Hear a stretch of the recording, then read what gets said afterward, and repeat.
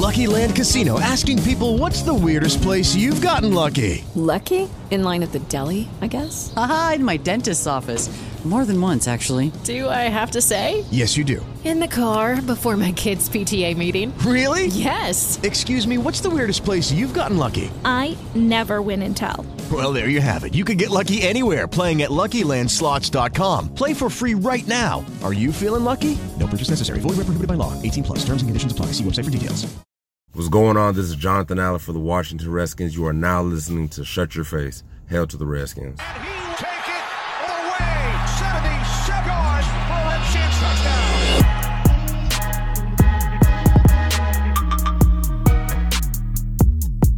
Welcome back to Shut Your Face. We're coming at you just the day after the final episode of the 10-part series called The Last Dance, chronicling the 97-98 Chicago Bulls, and basically Michael Jordan through his 2 three-peats with the Chicago Bulls.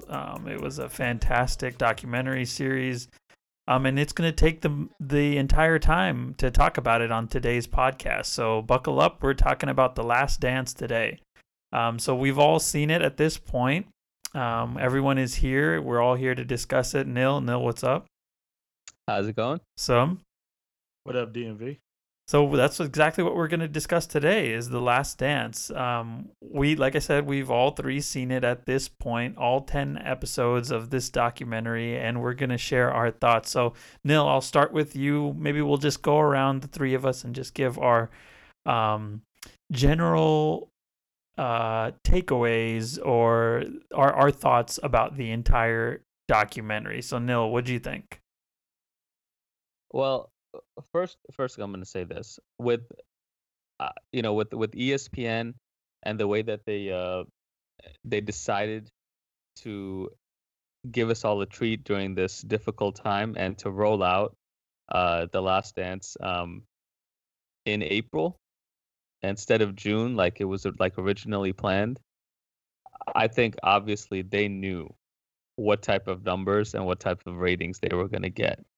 Mm-hmm.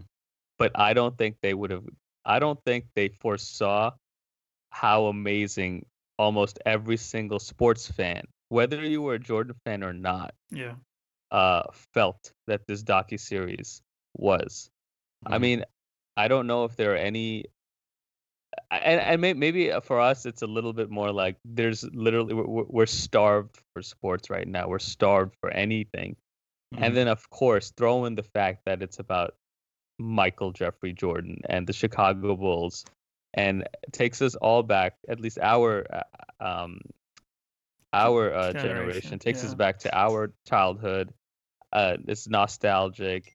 It takes us back to those days when it was just something different.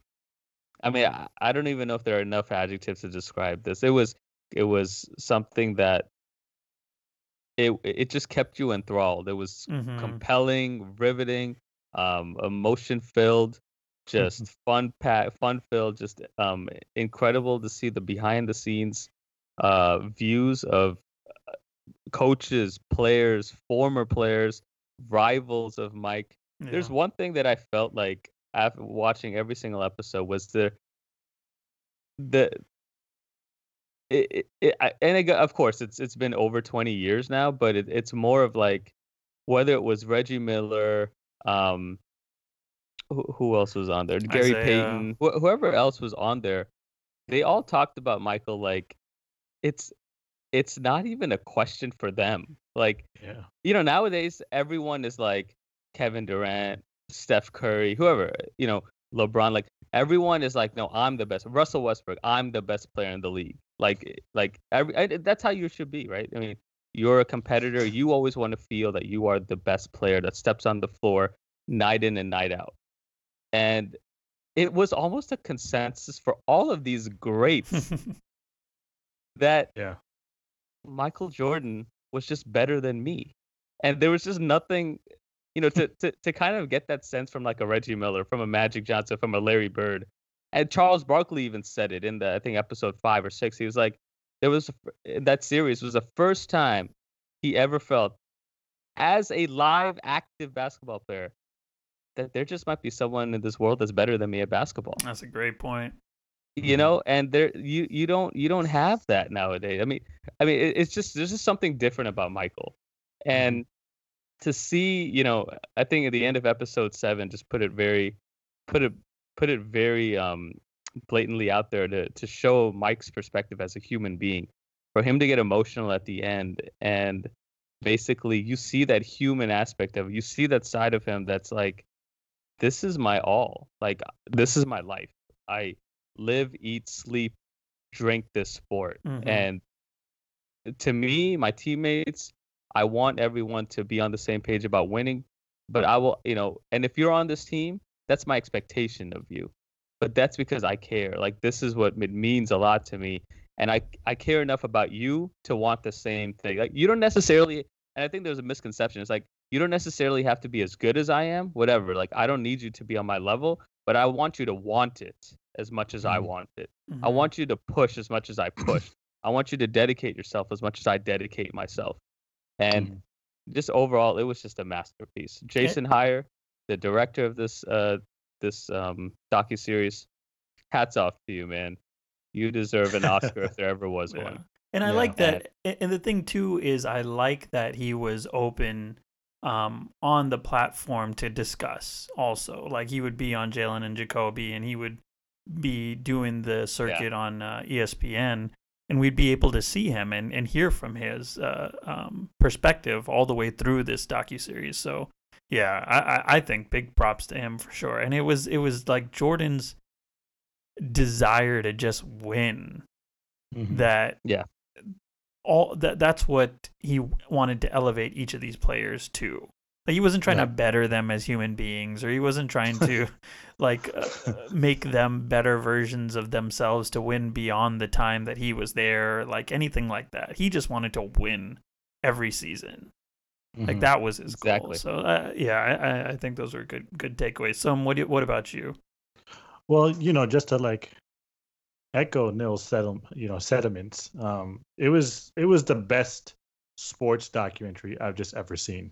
Might just be the best documentary I've ever seen, regardless of if it being sports or not.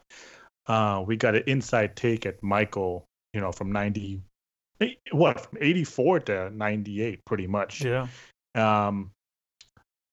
Just the greatest basketball player I have ever seen play, and I'm not even a fan of him anymore. And I've made that pretty clear with you guys, but there's just no debate. And this is just not me coming from like a biased standpoint where he was my hero growing up and why I love the game and so many other things. It's just clear. It's simple and plain. There's no gray area. Well, what if this? What if that? What if in this era? What if in that era? What if he had this? What if he didn't have this? He's just that. You know, you can go through all the greats from any era. He's just better.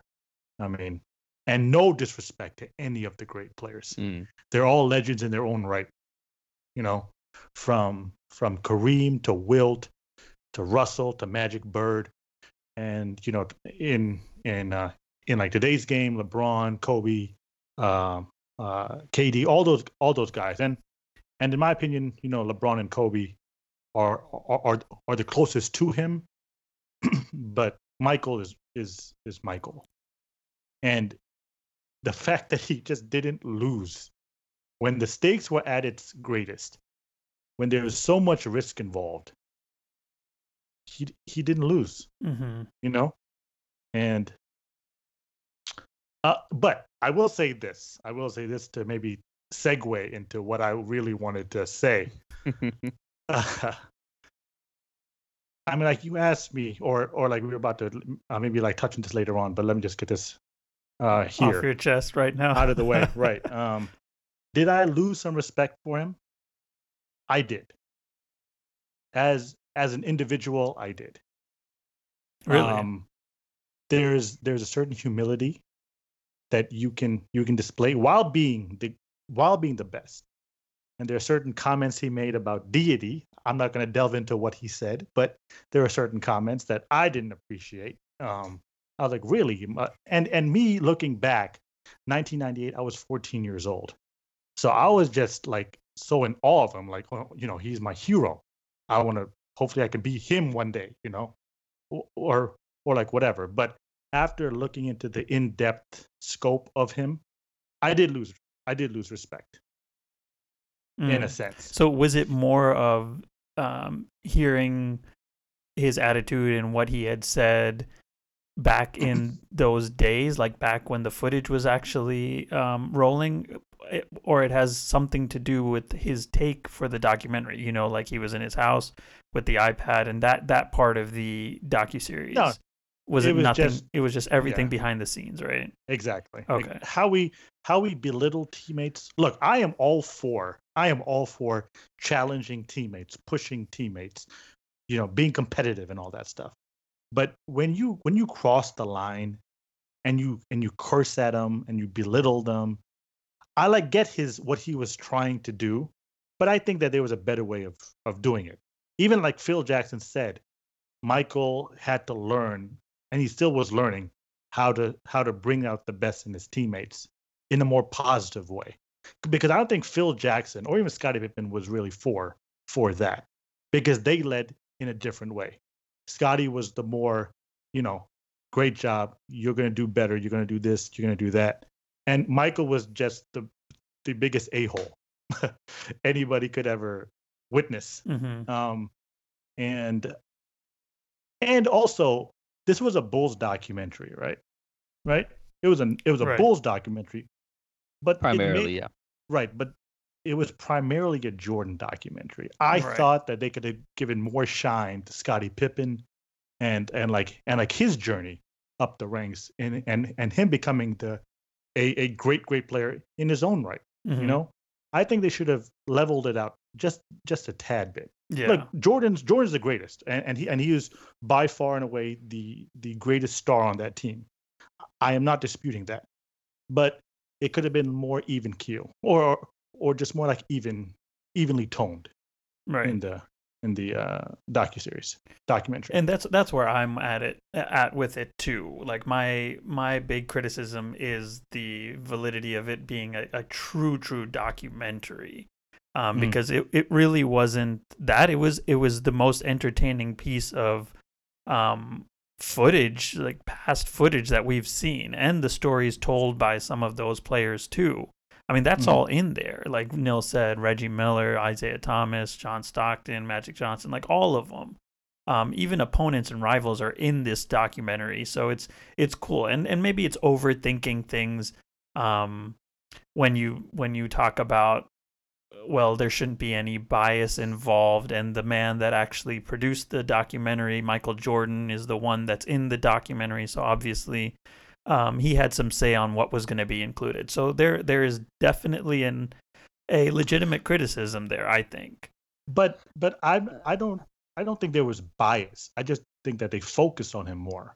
Bias is like they were favoring him. Like they only show like the good side about him, but they didn't.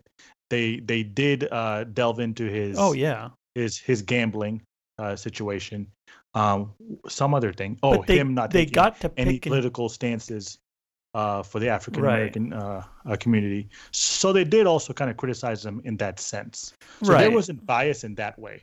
No, like how he was as a teammate. Like he, to some point, yeah. I mean, he was a jerk. Let's just put it. Let's just put it how say it how it was. I mean, he was an asshole, straight up asshole to his teammates, especially to the ones that were new and the ones he was trying to push.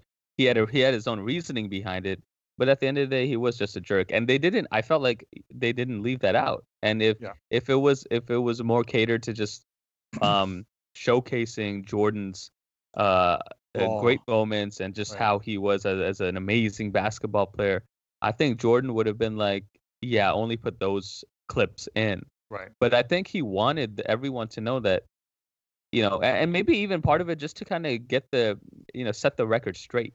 Because he has always had this reputation of, he was an asshole teammate. He was all this. But he was like, I can see how I was portrayed that way. And again, that's to the end of episode 7, right?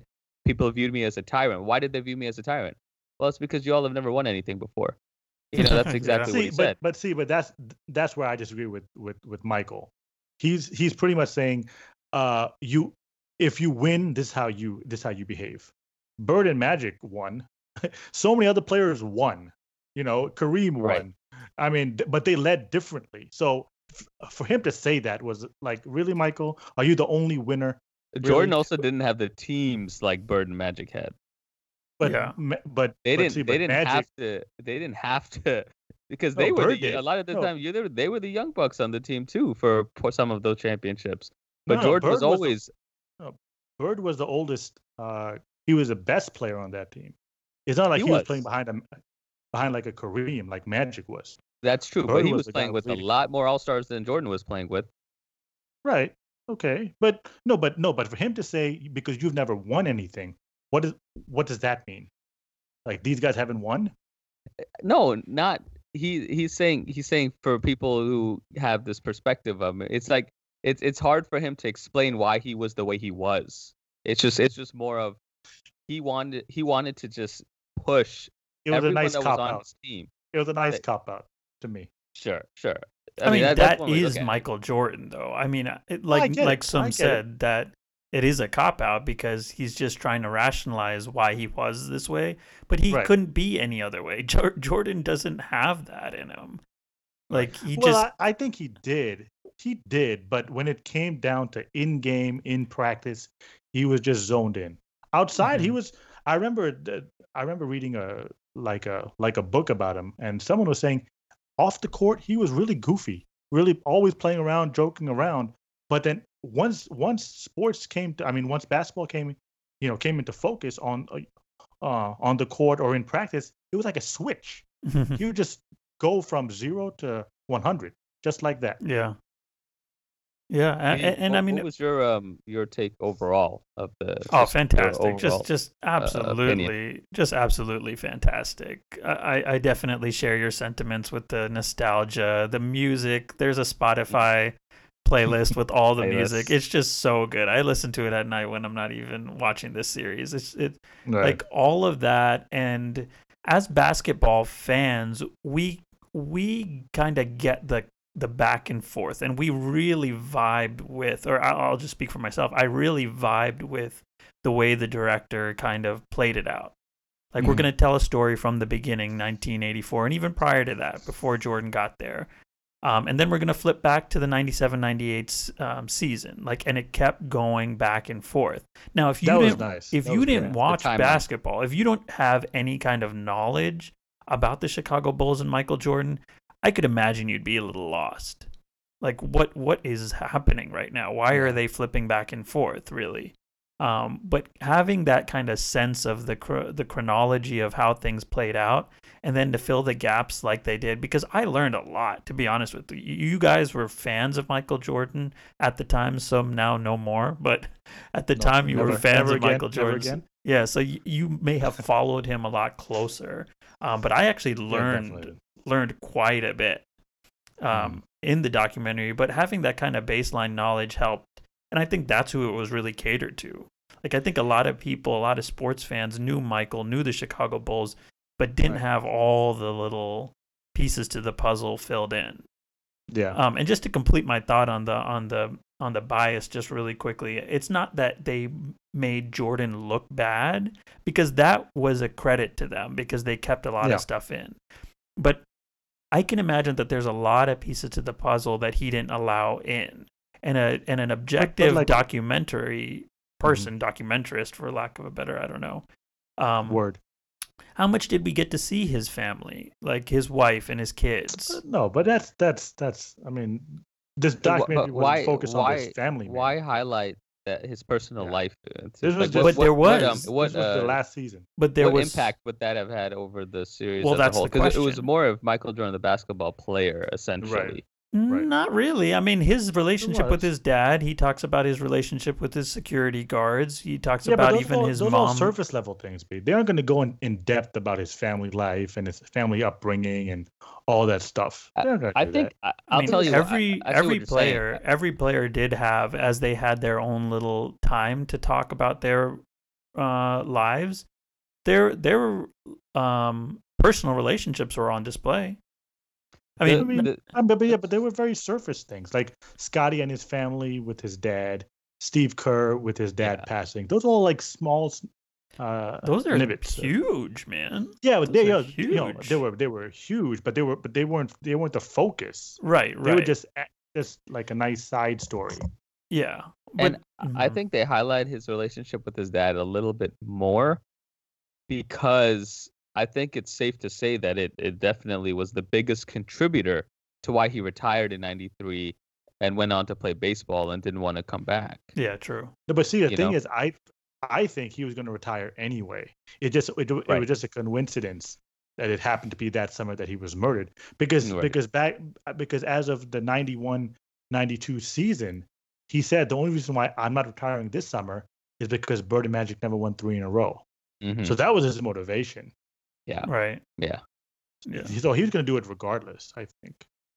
Yeah, and just like other little things like Tony Kukoc not getting much shine and how big of an impact he was on the 97 team. Yeah, for sure. Definitely agree with you on that. Yeah.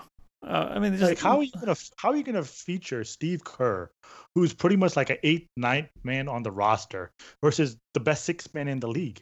That's true, but I think they did that because this guy was Kerr hit he hit the game-winning shot to clinch the 7th. No, they did it. 5th title. They did it because Kerr's more of a household name, being the coach. He's like a recent figure right now. Yeah. He's a recent figure. But that's true too, because he's the current head coach of the. Will give this to like Steve Kerr. Warriors. Will give this to Steve Kerr though. He was the only guy out of all the Bulls who really, stepped up to Michael and said, enough, because he went back right at him. And this guy is not the biggest guy on, he's 6'2" or whatever, not the biggest, not the strongest, but he let Michael know, look, I'm not there with you physically, but you're not going to talk to me like that. Leading up to that moment, I was hoping there was some footage that we would see with their actual fight. I was just hoping, man, I would love to see Steve Kerr throw a haymaker. It could have been like me and Looms, but to throw a haymaker in there, like I would have loved to have seen that, but we didn't get to see that. No,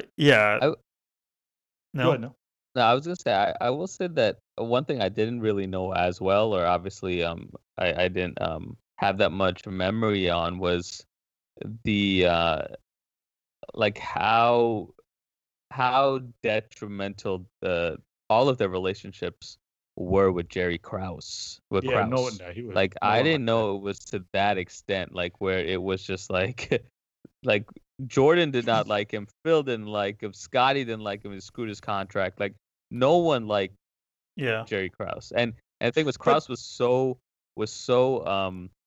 had such an ego that he just wanted to prove that they could win without Jordan, because he was jealous. Jordan was getting all the credit and all the hype, and everyone was just overlooking him.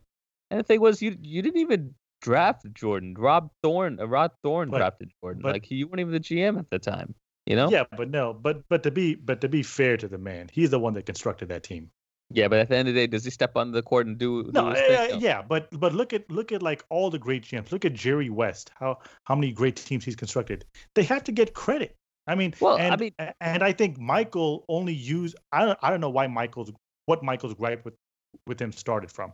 Like, was it because he screwed over Scotty? Scotty's the one that agreed to the contract for the 7-year, $18 million contract. He's the one that signed it. It was well known that after the second and third championship, the Scotty wanted to restructure, and they didn't. They didn't want him to restructure because they were just like, he's already signed for so cheap. And then they were able to go out and get Tony Kukoc, and they were paying Tony Kukoc more than what they were paying Scottie Pippen. Does that make any sense? Scotty was arguably the second best player in the league, or at least top 5. And he was being paid like a 122nd best player. That's crazy. But to Sum's point, I mean, you do have Dennis Rodman, Steve Kerr, Tony Kukoc on that team because of Jerry Krause. Horace Grant in the previous, Krause's moves. This is my thing, though. I think people gave him credit, but he wanted the utmost credit. Yeah. He wanted people to say that this guy is the mastermind behind all these championships. But no, people were saying they're winning because of Jordan, and mainly because of Jordan and Phil. Yeah. And he didn't like that. He had a gripe with that because he wasn't. I don't know about that. I mean, I don't know because I fully believe that. We of all people should know that, having Bruce Allen and Mike Shanahan and learning from that situation.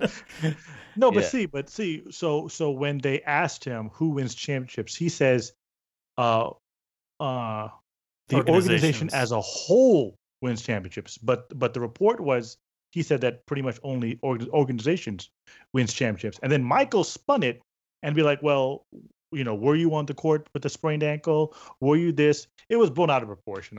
I think Michael had like a personal thing with them, and he kind of blew it out of proportion. He knew exactly what was exactly said. But I mean, I don't think you can deny that Krause didn't have that ego about him. I mean, why would he secretly go and recruit Tony Kukoc? Why would he do certain things that he moved in such a way? Why wouldn't you? Why wouldn't you? You're a GM, right? You're a GM. You have the best player in Europe. You're telling me, if you're a GM, to better your team for years to come, even if you have Michael Jordan and Scottie Pippen, you are going to try to get better talent on your team to make your team more formidable? But wasn't he not going to play? Like, they didn't even use him at the time. But he was scouting him for the future. Right. We can get him over. We can get him over to the U.S. down the line. Maybe not in next year or the year after, but he will eventually be a Bull. You want to strengthen your team as a GM as much as possible. I don't care if you have the greatest player of all time. You want to strengthen your team, and just keep things going, keep things moving. Right. So for me, why wouldn't you do that as a GM? Yeah. You're telling me if there was like a college scout, some college player playing for whatever team, and the Redskins are bona fide Super Bowl contenders, you still wouldn't scout that guy to see if you can get him on the team? Well, I would want to do whatever I can to get players that can play now. I mean, I wouldn't necessarily look down the future, because it does. I mean, it's hard to determine what was his motive, right? I mean, yeah, you can get a great player that's going to potentially play for you 3 years from now, or you can get a piece that's going to help us win now. And when you're that close to winning, maybe that's not the right thing to do. But we were talking about 2 years. He came to the Dream Team was in 92. Mm-hmm. He went to scout Tony in 92. He was on the Bulls in 93, 94. So we're not talking about a 5-year window. We're talking about maybe but there was no guarantee he was even going to come at that point either. But you still have to as a GM have to do your due diligence to get the best player. Like, I have no problem with him doing that. I just think Scottie and Michael took it personally because he was maybe favoring him. Like, he was talking about him a lot, and like they didn't like that. But I think what added to it was the whole contract thing. It's like, this guy, this brand new guy you're getting from Europe, you're just going to bring him on your team and pay him more.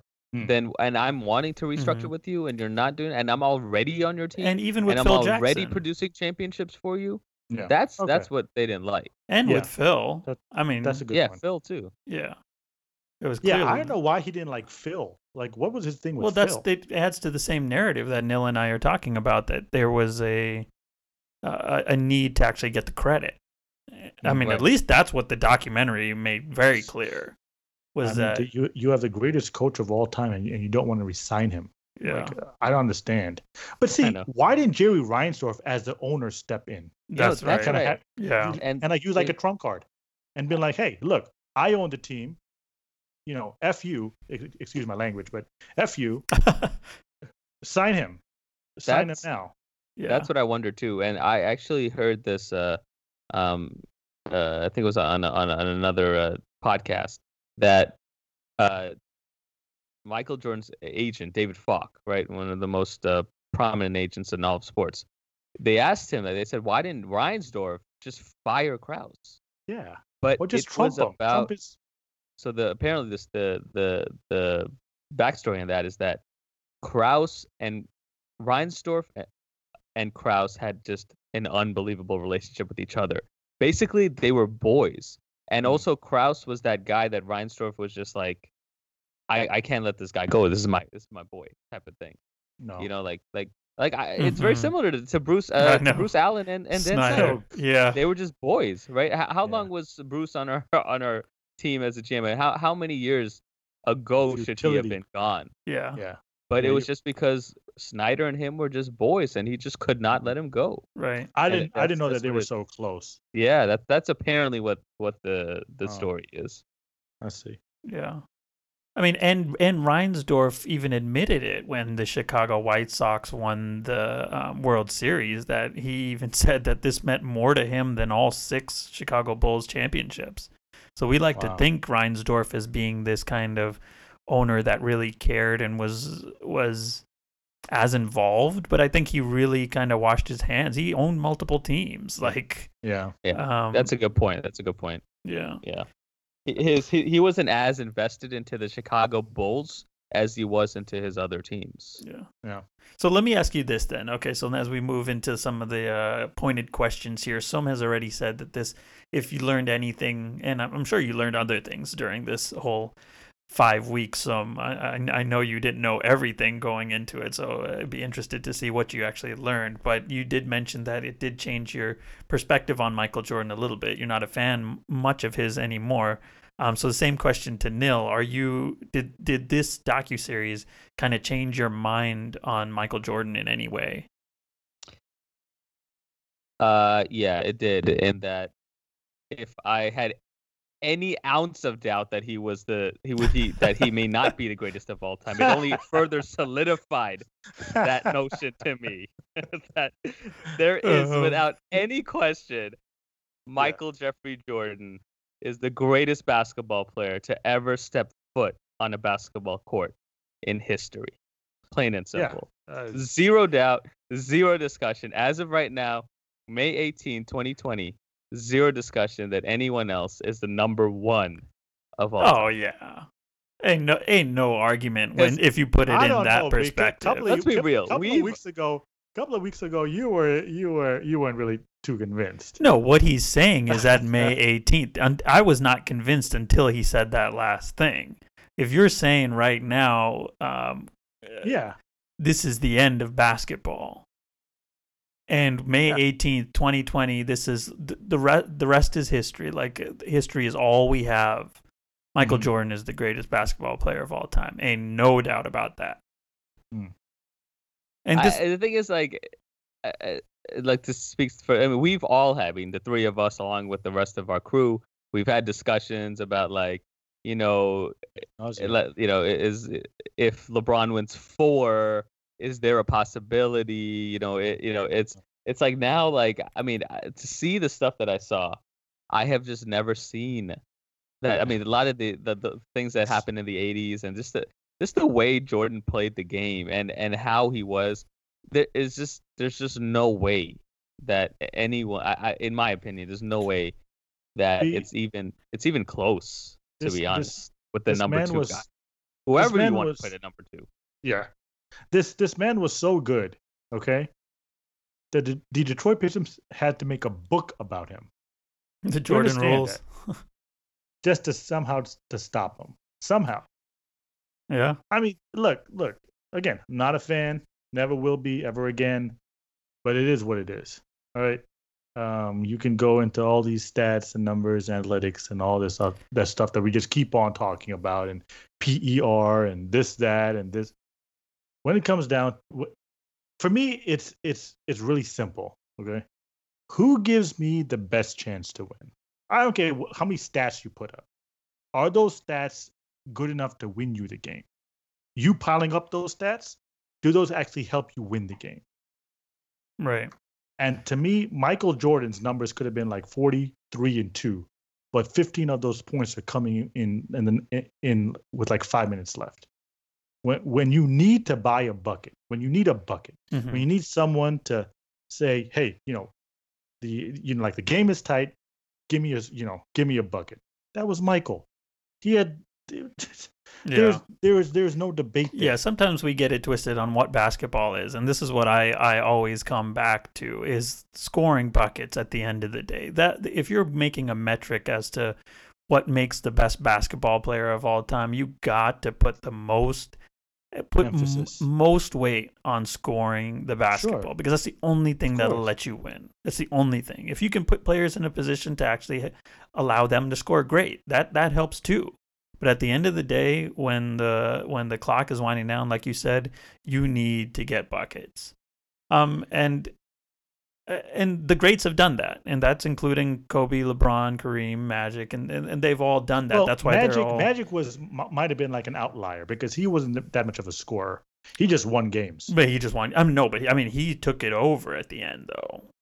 That's the thing. He wasn't he didn't have an offensive game. Right. He was a great setup, but no one feared him scoring the ball. Right. I mean, he had his fair share of game winners though. Magic Johnson did, for sure. Yeah, he did. But good. I just want to make it clear now that we've opened up the can. I know I don't want to spend a lot of time on this about the GOAT discussion because, like some said, we've beat it like a dead horse. But we beat a couple of horses. Yeah, exactly. Is the book closed for you both? No, of course not. I mean, if LeBron wins 7 championships, there's clearly a discussion. Okay, so okay, just want to make sure that's out there because but people are making statements as if. But people are putting him above Jordan now, which I don't get. And I disagree with that too. But I think that the fact that the book is not closed means to say that you know that LeBron is close. No, I'm not saying he's close. He's in the ballpark. Yeah, I'm just saying it's. I'm just saying it. I mean, he still has 3 more to go. Think about it. He's only won 3 in 17 seasons. He's not going to get better as he gets older. So his window is closing very fast.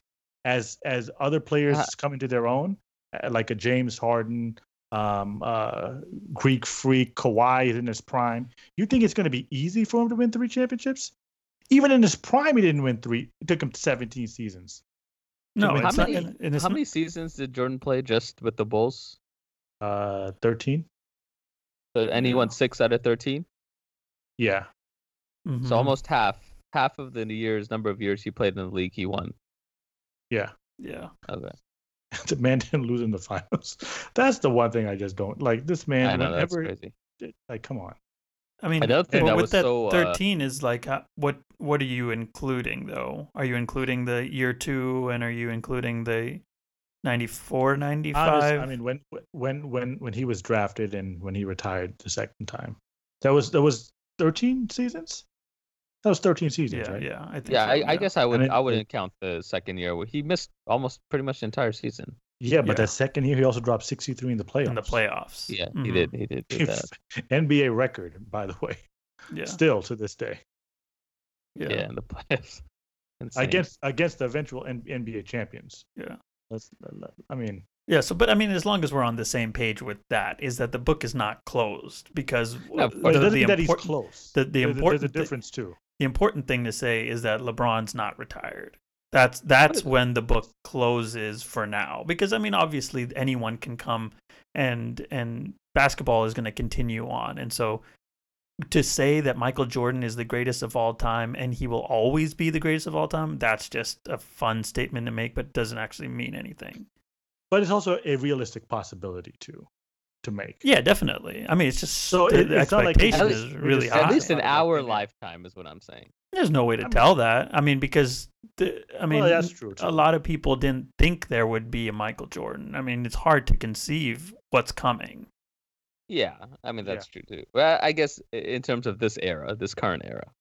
But again, it's a realistic possibility. Yeah. And then the last thing I want to bring up, just because we did it, but you guys are talking about it being championships, and maybe the book is going to end up being closed for you. And we're not going to talk about that because it's championships.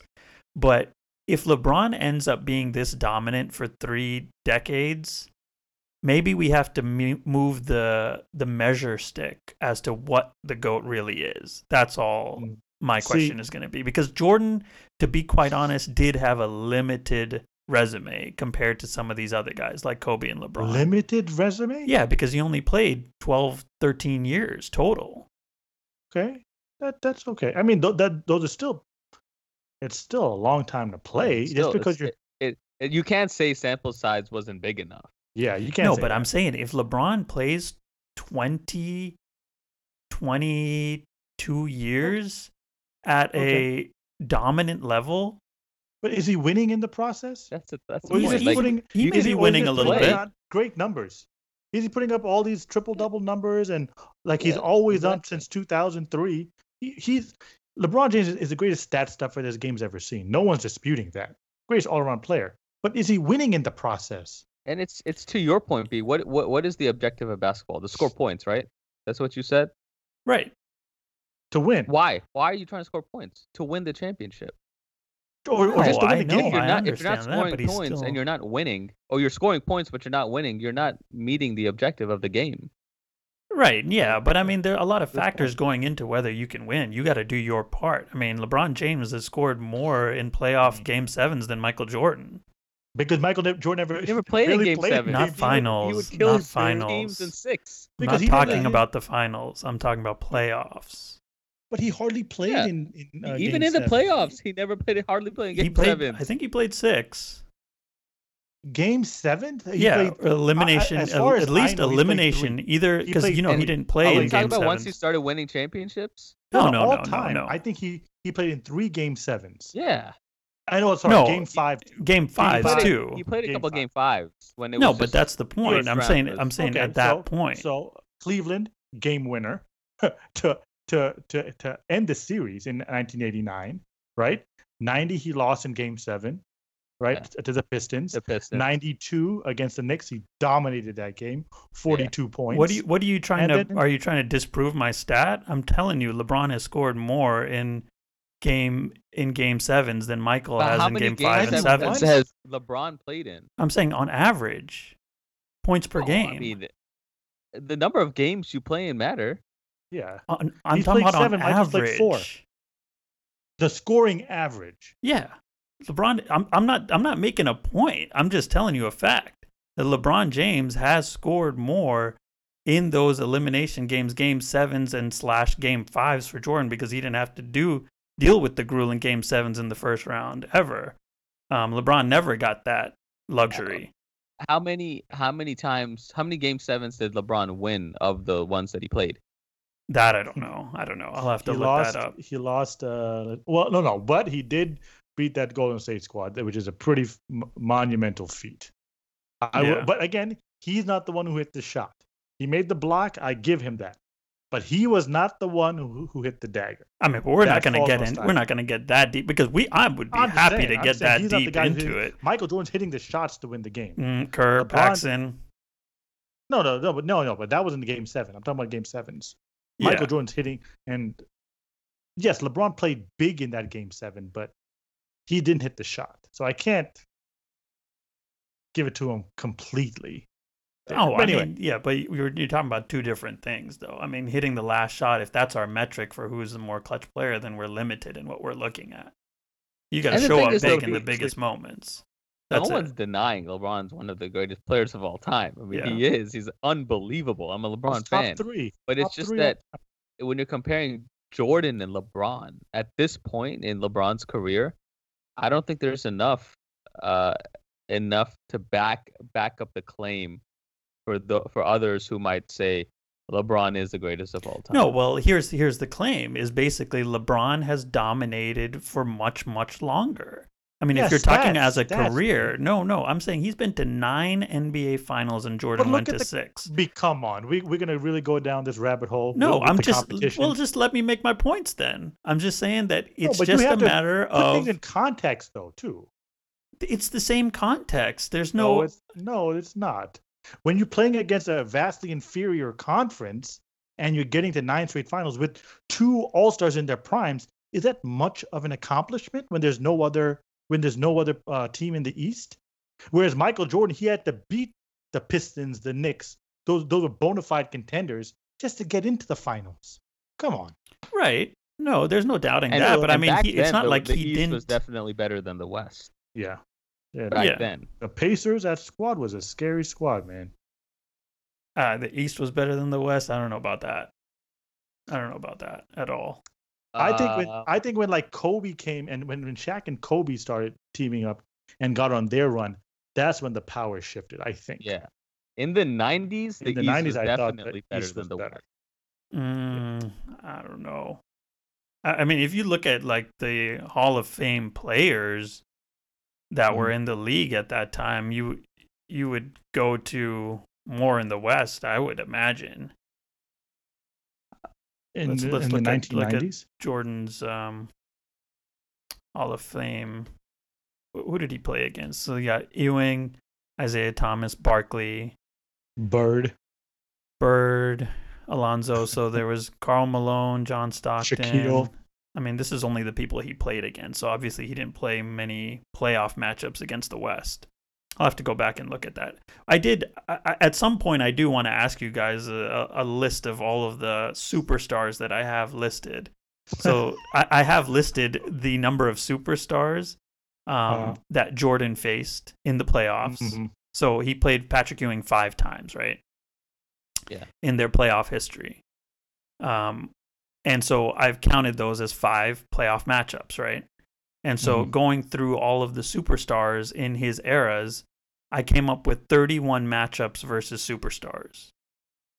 31? Both East against East and West. East and West.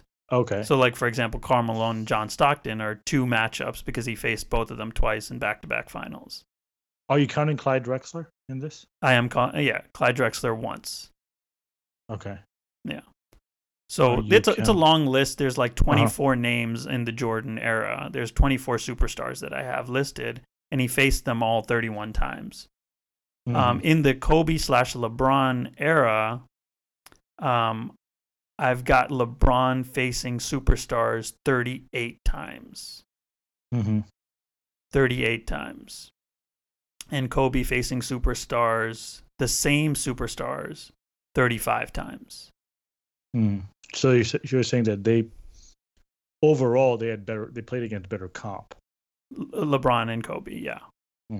Yeah, and between LeBron and Kobe, LeBron actually faced more of those superstars in the playoffs. Yeah, okay. How are we defining superstars, though? How are we defining that may be a podcast for another day because I have a list of names. Like for LeBron, I have all the way down to 26 and Jordan 24. So it's close in the number of names, but the amount of appearances. Like for example, I will be honest. LeBron has played the Celtics 5 times. So Garnett and Pierce get 5 matchups against LeBron. But that Celtics squad was no joke, man. Yeah. So like I will give that to LeBron. Right. Exactly. So I mean, it's just something that I've chronicled, and we'll end up going through that at some point. But I'll go through the names. We could talk about that. But back to the Last Dance as we kind of get wrapping up here. Let's see. Do you think they would have won a 7th? Look, they would have faced those Spurs, and those Spurs were. You know, Michael Jordan also said that he was so glad that he never faced the Houston Rockets in the NBA Finals because he thought that they had no answer for Hakeem in his prime. Yeah, Hakeem would have destroyed that. Oh, really? That would have been although I Michael think Rodman would have done a decent job on them. What, Hakeem? Hakeem would have eaten him alive. It would have been the most difficult finals matchup, hands down. Because that team, that squad was just stacked. Let me ask you just really quick. On the defensive end, he's a dominant force. What happened to Scottie that next year? Like, why wasn't he as good? He went to Houston. No, I know, but I'm just saying, why did his points per game drop? Like, why wasn't he playing well? Because like they had Barkley and they had Hakeem. And Scottie is an open court player. He wants the ball in his hand and pushing it like a point guard. Getting out in transition. Rudy Tomjanovich wanted them to slow down the pace, play more half-court traditional low post game to feed those guys. So Scottie was pretty much relegated to like a spot up shooter. Yeah, he can do that, but that's not his strength. Then when he went to Portland, you got to see a little bit of Scottie. He only played 1 year in Houston. Yeah, and then he demanded the trade. 1 year. He was sick and tired because Charles Barkley and him never really meshed. Yeah, he didn't think Barkley. I mean, he never thought Barkley worked hard enough. And was Hakeem still on that team? Yep.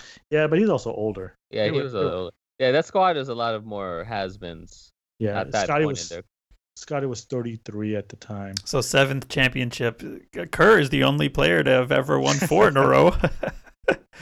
Steve Kerr gets released and goes to what was he released or traded? No, I think he was traded to the Spurs.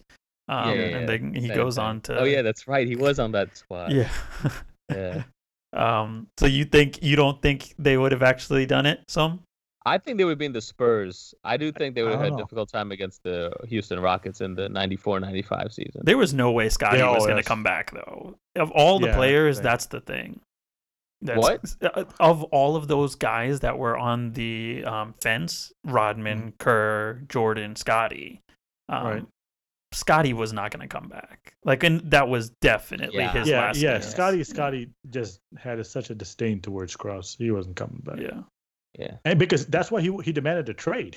He demanded a trade, even in the middle of that last year. Yeah, he said, "I'm never going to play for the Bulls." But let me tell you a short story about that Game 6, and I'm not sure if Neil remembers this, but Neil spent the weekend at my house because at the time he was living in Leonardtown, which is an hour and a half away. So his family came and he spent the night at my house for that weekend. I remember. And that was also the year that the Cavs were in the Stanley Cup. So it was my dad, myself, Neil, and my mom in the kitchen. And Neil during commercial breaks would always ask my dad, "Go back to the Cavs game. Go back to the Cavs game." I do remember that. Because they were playing at the same time as Game 6. Wow. So my dad always had to go back to the Cavs game and watch that for Detroit Red Wings. Yeah. We got swept that series, but I wanted to at least catch a little bit of it. But of course, Jordan was always the highlight and the main event. You remember when he hit that shot? We ran around your house. We ran around your house when Jordan hit that shot over Brian Russell. And then we called my best friend was Zeb Bayam. He was the biggest Jordan hater. I was talking so much trash to him on the phone. Wow. And then just hung it up. Oh man. That was a moment. That was do you remember where you were when Jordan hit that shot? I think it was just so. Game? Oh no, I definitely watched the game because at this point in my life, I was really invested in basketball cards. So I was never a Jordan fan, but I was a Jordan basketball collector, and I mean just casual fan, as in I'm going to shoot hoops in the back, in the basketball hoop out front, and I'm yelling Jordan. I guess there were still mostly Bullets players like Calbert Cheaney and Tim Legler that I would imagine myself being. But Jordan was still the man, and so you had to watch. I don't remember my mind's eye, because I didn't watch with people or anything like that, but my mind's eye just tells me that I was just in the kitchen watching on my 20-inch TV watching that game. I don't remember exactly where I was. I think it was the most watched, at least percentage-wise. I remember seeing 25% of the country was watching that game 6. Yeah. Really? Yeah, it was a really high percentage of people that were just tuned into one basketball game. And by the way, that's potentially not even an elimination game. I was just gonna say I sent you guys the link there on Wednesday night. ESPN's re-airing that game. Yeah. I know. In high definition and with behind the scenes footage. That's gonna be good. In timeouts and stuff. What they're saying and stuff. Wow. That's gonna be dope. I gotta record that. The only sad thing about this documentary, and it really breaks my heart, is that my friend Sanjay couldn't watch this monumental series. He was preoccupied doing other things. So Sanj, my heart goes out to you, bro. Love you. He's missed out for sure. This was an epic series. What did sour grapes? Did Jordan retire a couple weeks after that shot? Right. No, he retired because remember they had the lockout, right? So he only retired in January of 1999 because they were still trying to. Okay, it was January of 1999 because they were still trying to get the the season started, and so then that kind of delayed his. That's retirement. right, the lockout. Yeah. So I remember. Here's my. I would go ahead. Go ahead, B. No, you remember what? I was in. Was I in 5th grade? Yeah, you were in 5th grade. 5th grade at that time, right? Mm-hmm. Our PE coach was a big Jordan fan. We got a chance during PE class to watch Jordan's retirement speech. Oh man. In class because he wanted to watch Jordan retire. Like that's how big of a deal Michael Jordan was. That we didn't even have PE class that day. We watched his retirement on TV. Wow. And I still remember it. Like I remember sitting in class watching it. It was incredible. My Jordan story. I definitely cried. The thing is, with my Jordan story, it was much more related to his Wizards years than anything else. Do you know the day? Do you know the day Jordan announced he's coming back? Yeah, September 11th. September 11th, 2001. Really? Yeah, like that I remember very vividly. Because of everything else that was going on. But yeah, that's my Jordan. That's what I remember. And every game that I watched of Jordan, man. That was the most Sabbath breaking I have ever done in my entire life. Watching those Friday night games. No, watching the Wizards games. Yeah. But did you actually know that year that Jordan retired from the Bulls? Do you know why he actually can't? That he has that messed up finger, the right finger. I think he burnt his. He did. No, he cut it. Yeah, he was playing golf at the Bahamas or something, right? He cut it with a lighter or something. No, his cigar cutter. Or cigar cutter. So his cigar cutter, he was playing around with it, and he just, I don't know what he did, but he cut a tendon in his finger. And this is the year that he was. I mean, this is the year after The Last Dance, and so then the lockout happens. He's on this golf trip. And he's messing around and he cuts his finger with the cigar cutter. And he probably would have been out for the rest of the year. So even if he came back, that's what he's saying, because he ruptured a tendon on his right hand and he couldn't grip the basketball anymore. Yeah, with his 13-inch hands. Exactly. And of course he came back. Fingers. Yeah, I know. He came back 2 years and it didn't look any worse. I envied him so much. It's so unfair. 6'6", build, strength, speed, athletic ability. Then those massive mitts. He didn't even have hands. He has mitts that could just actually easily palm a ball. While we're on that topic, I heard I think it was a couple of weeks ago that one of Jordan's regrets as a GM for the Wizards. You know what he said that his biggest regret was when he drafted Kwame Brown? What? He said, "Never again will I ever draft a player that cannot palm a basketball." Oh, that's right. He did have small couldn't hands. palm a basketball? Kwame Brown could not palm a basketball. He always had to go up with two hands. He could never go up with one. Yeah. Jordan continued his. I remember Jordan being a pretty bad teammate with the Wizards. Also, I mean, he had to carry. He made Kwame Brown cry in practice. I know. Poor Kwame. No, but the only thing about these players, right? It's not like they're like small guys. Scott Burrell's his size. Kwame Brown's even bigger. Why just sock the dude, man? Just punch him. Oh, you do something. Gotta be kidding me. Why? You just let someone do that to you. When you've grown up, you've grown up idolizing this man. I told you I would do to that dude if I was his teammate. If I was his size, that dude is not talking to me like that. That's just not happening. Jordan did mention at the end of episode 10, I think the interviewer was asking him, like, did it feel good to go out on top? Or did you feel like you were done, like you had nothing left in the tank and you gave it all? And his answer actually surprised me. He said that that is one of his biggest regrets, is that he still had it. He even felt like he was at his best because he used his mind a lot more.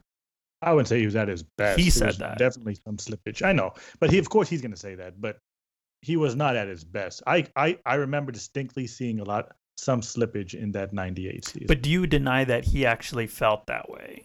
Or is he just saying that for the documentary? Of course he can say that way. I mean, of course he might feel that way, but he's going to feel that no matter what. Of course he's going to say I'm still Michael Jordan. Right. Yeah, but you're not. So, you're not prime Michael Jordan. So we believe he believed that. Do you hold it against him for walking away? Because the reality was he thinks he's still the best. And he was seeing a rebuild in front of him. But also he said, nah. No, because he was also because he didn't want to rebuild with a young team. Exactly. When like when you're the best player and you're playing against with these rookies, you have no chance of contending, right? And then I think he also wanted to be loyal to Phil Jackson and Scottie Pippen. So if I can't have these two guys, I'm just gonna walk away too. Yeah, that's one way to look at it, but another way to look at it is he thought he was the best, and he just decided that, well, I'm not. I just don't want to rebuild again, and he just walked away. But you have LeBron James, and Kobe. Really, they're only going to leave when they can't do it anymore. The amount of years Kobe withstood bad teams, and he knew they were bad teams. But he was a lot younger than Michael too. He wasn't 30. He was. I mean, when he signed that extension, right? But even after the back-to-back, right?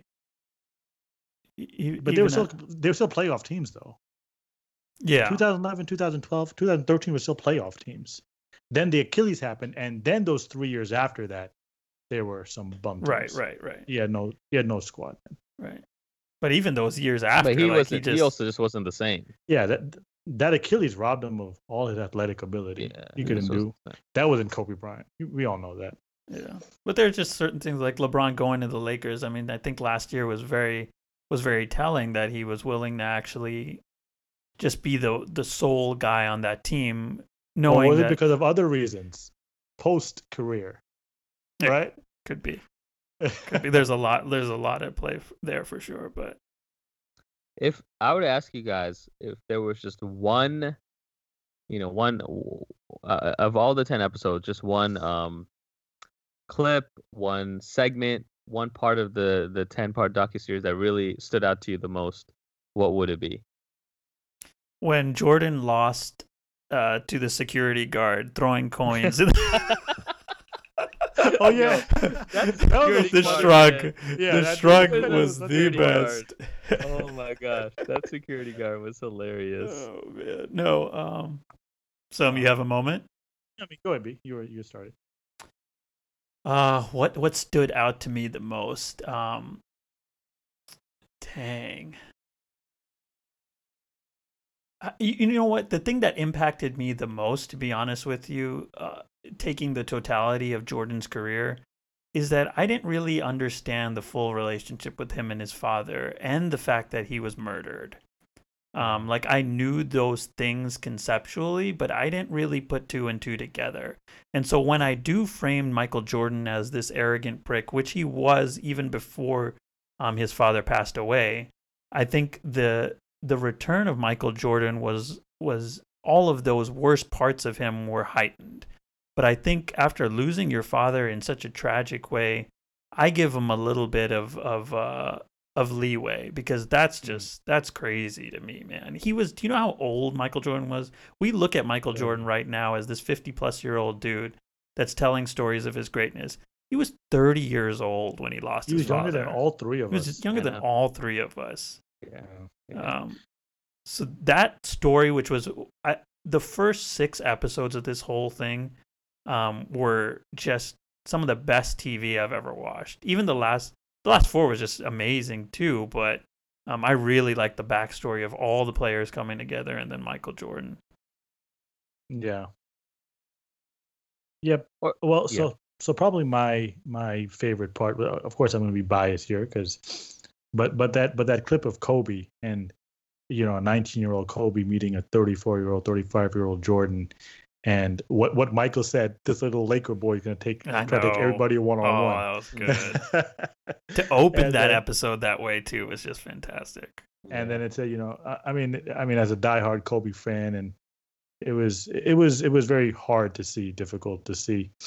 But yeah, that was my favorite, and also there was another one that I really liked, was when he got emotional towards the end of episode 7, and he said that if you don't want to play that way, don't play that way.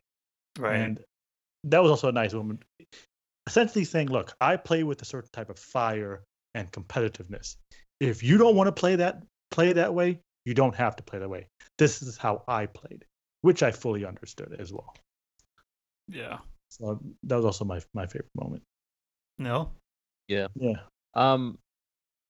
Yeah, and I was just saying, just kind of like a clip in general, but like what was pretty cool to me, or I thought was, I think episode 6 or whatever, when they chronicled and highlighted his Space Jam year, when Warner Brothers built that facility for him, and actual NBA players came to help Michael get back into shape again.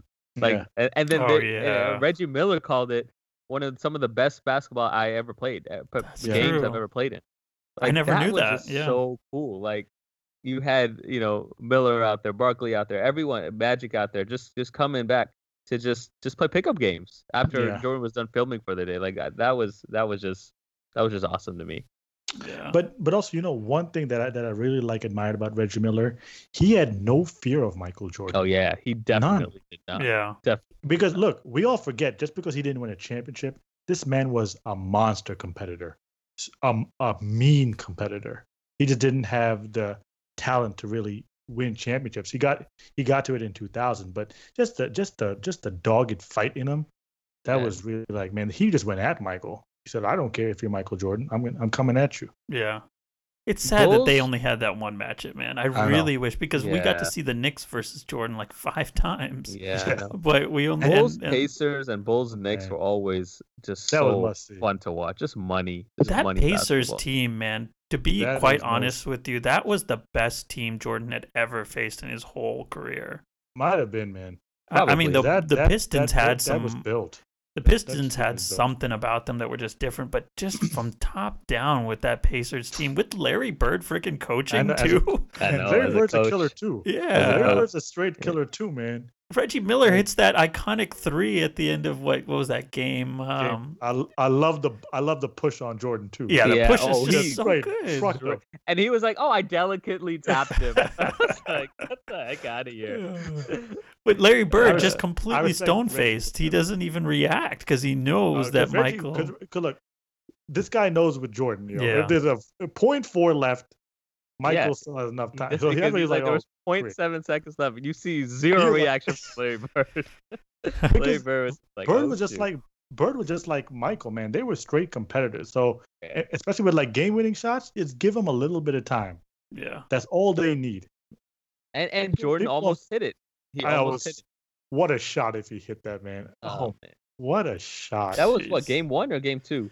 That was game 4. 4, yeah, 4, yeah. Scotty missed. Remember, Scotty missed those 2 free throws. Come on, Scotty. I know. Scotty missed such a defensive play in deflecting the ball. You can't, Scotty. I am mad that they didn't show the Scotty. The mailman doesn't deliver on Sundays. That's one of the most iconic trash talk moments in NBA history. Scotty saying that to Carl, and Carl missing both free throws. But that dunk on Ewing, that might have been one of the most ridiculous facials. Disrespect for sure. And he tells Spike Lee, like, step back down, bro. Step back down. And that's not like Scotty. Scotty has a more mellow demeanor. Yeah, Scotty's not that tight. So when he gets, like, you knew he was feeling it that game. But that dunk, people don't understand the athlete Scottie Pippen was, man. He was unbelievable. 6'8", kid just jumped out of the gym, long arms, strength, power, he dunked on a guy who's 7 feet tall. It's not like he dunked on a guy who's 5'10". And then he knocked him down. So perfect Scotty. Frame to play for basketball. Beautiful frame, man. Unbelievable. Yeah.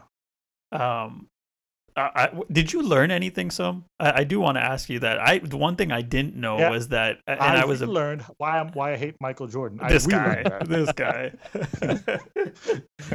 What'd you learn, B? I, as a big wrestling fan, like, I love WWF. I love WWE. That I hope to be a 10-part series at some point, because that would be probably the second most nostalgic thing to me, because a lot of my childhood was dedicated to following those wrestlers.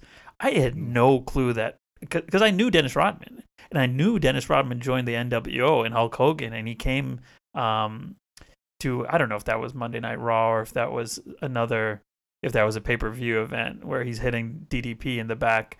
But I didn't know that was in the middle of the finals. Like, What a move! Dennis Rodman, man. Oh, I don't know how Michael and Scotty put up with that fool. He just played by a different set of rules. I think he was so good that he played by no rules. Yeah, he didn't have any rules. Phil and Michael, they just had to manage him. They're like, this is Dennis, and we need him. But he just has to be managed. Can you imagine playing with like a teammate like that? How annoying that would be.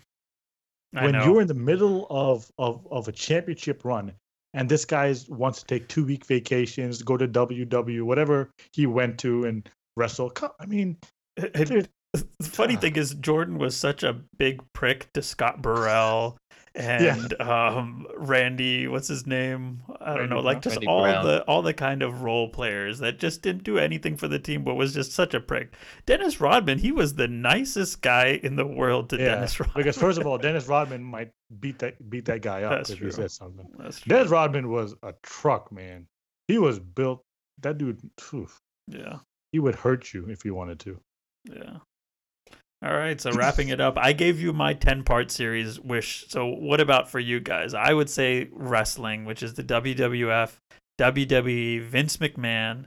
I think, what was it, Tony Reali kind of said it on Around the Horn. The best parts of docuseries are villains, and it's like an antagonist and protagonist. And when you have that, then you have some. And Michael Jordan was both of those things for this, and that's what made it partly so compelling. Right. Because you loved him, you hated him, and you loved to hate him, I guess. So do you guys have anything on your wish list as we end for a 10-part series? 10-part series. For me, I think hands down, it would be the dynasty of the New England Patriots. I would love to see the behind the scenes with Bill Belichick, Tom Brady.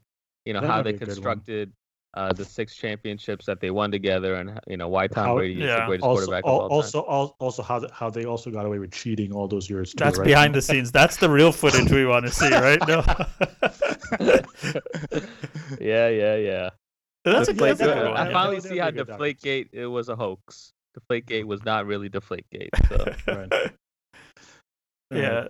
The couple other ones that I heard thrown out there is the rise and fall, not really fall, but just Tiger Woods in general. Oh, that would be a good one. I think there's a lot to unpack there, because even at a very young age, he was introduced to the game and just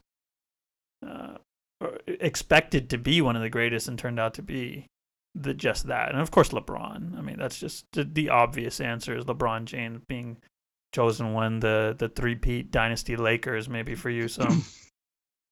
But going back to the three-peat dynasty Lakers, I think they are thinking of doing a Kobe documentary too, highlighting his last year. Yeah, the camera crew. That would be very hard for me to watch. That would be hard. Even haters wouldn't want to watch that. I mean, I'd watch it. I mean, you of course you're gonna watch it, right? But it would bring sadness to you. Oh yeah. Yeah. As much as you hated the guy, you never want someone to go out like that, man. Yeah. Especially, I mean, some of the best elements of The Last Dance are going to be shared in whatever Kobe's series would be, because these two were just so dedicated to their craft, like none other. That I can be almost rest assured that we won't see anybody that's that dedicated to basketball as these guys. Yeah. These guys, they're just wired differently. They just think differently. They just are just different individuals. I will say this one thing. If Kobe had arrived a little bit sooner, man, I do not think Jordan retires. I think part of the reason Jordan retired was there was just no more mountains to climb. And that was it. Yeah. And that's why he retired in 93. He was 36 years old. No, he's talking about the first time. No, I'm talking about both times. Because even Jordan, I mean, if he had a next best, there's this young hotshot guy that is going to be the next best Michael Jordan, and they've already arrived there. Because the whole documentary went over all these individuals: Gary Payton, Clyde Drexler, Charles Barkley. You're going to give them the MVP. I'm going to give you this. I'm going to give you this L. So, this is what Jordan did. He even made up stories in his own mind about things that didn't even happen. LeBradford Smith story. Yeah. Unbelievable. He just lied just to get himself riled up. So I will say that benefits Kobe's career. That does benefit LeBron's career because they can at least always look back as Mike as the measuring stick. I mean, I know that they got things in front of them like the Golden State Warriors and multiple other players in the league that are, and even to Neil's point at the beginning, you have so many different players that are vying for the crown now. In Jordan's era, there was no doubt. And that's partly because Jordan was that great, but it's also partly because there was just nobody else. That's a good point. And like I will say this, to be fair, as great as all these other players were, and look, I did see the whole ESPN top 10 ranking, which is a complete joke. Bogus. We all can agree with me, agree on that. Yeah. But in fairness to all of Jordan's as great as Magic, Bird, and Isaiah Barkley were, Michael never faced a player like a Kobe Bryant in his prime or a LeBron James in his prime. Right. And it would have been very compelling to see how that would transpire. Because, look, they're not Michael Jordan, but they're also hell of players. I mean, I'm telling you, man, I'm not going to sneeze at the notion that he would just toast them. He's not.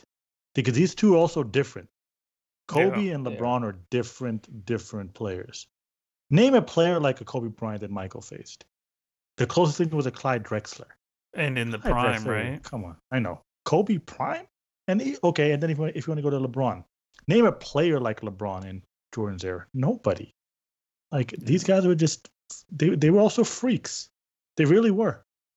Who was probably the closest? I mean, Charles? Is Charles the closest to maybe Magic? No, but Magic was already too old when he faced him. And he's not near the athlete that LeBron is.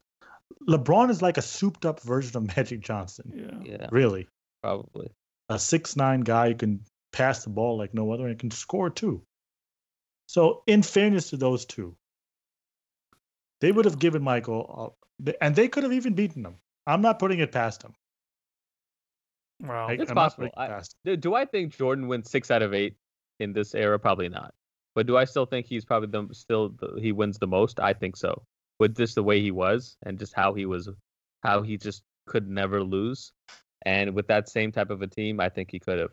But I think another thing, just to kind of my last thought here, is just that I hope that this generation now, like even some current NBA players or those people, those kids born in the 2000s, I hope they watch this series and just got a glimpse of why we all say that Jordan is the greatest player of all time.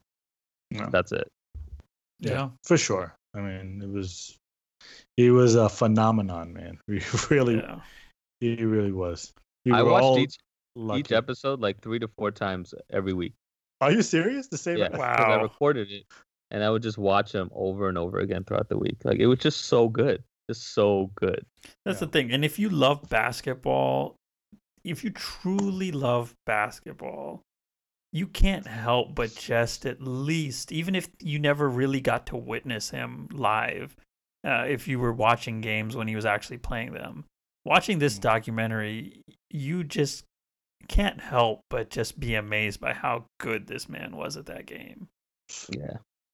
That's the thing, man. Phenomenal. No, nothing like him. Nothing like him. What are we gonna watch now, man? That's the depressing part. Well, but hopefully there's some rumors that the NBA is starting to come back in short small phases, and hopefully that comes about quickly. I think by June. I think June next month, some stuff will start coming back. Yeah, what are they going to do? Though? They're just going to shorten the NBA season and have it end in August? No, straight playoffs. Straight playoffs. And you know what they might do? They might just shorten next year's season. So instead of starting in October, they may make it like that January. that 98 or that 99 season where they play like 50 games or whatever. Yeah. I think that's a smart thing to do. I think that's a really smart thing to do. I mean, there's precedence too, because you did it in 98, 99. So might as well just stick to that. Just start it into the new year, 2021, the next season. But yeah, what do they say? 2 to 4 weeks. Adam Silver is going to give it that amount of time before they make the call. So fingers crossed. Hopefully by the next time we do a podcast, we'll have some more news that it's good to go. Hopefully, man. Yeah. Cross fingers. Well, that's the end of The Last Dance. That's the end of this week's podcast. We thank you all for listening as always. We'll be back in 2 weeks to talk about whatever is happening in the sports world. But for now, this is Shut Your Face signing off. Peace. Deuces. Everywhere we go, we're in it fast.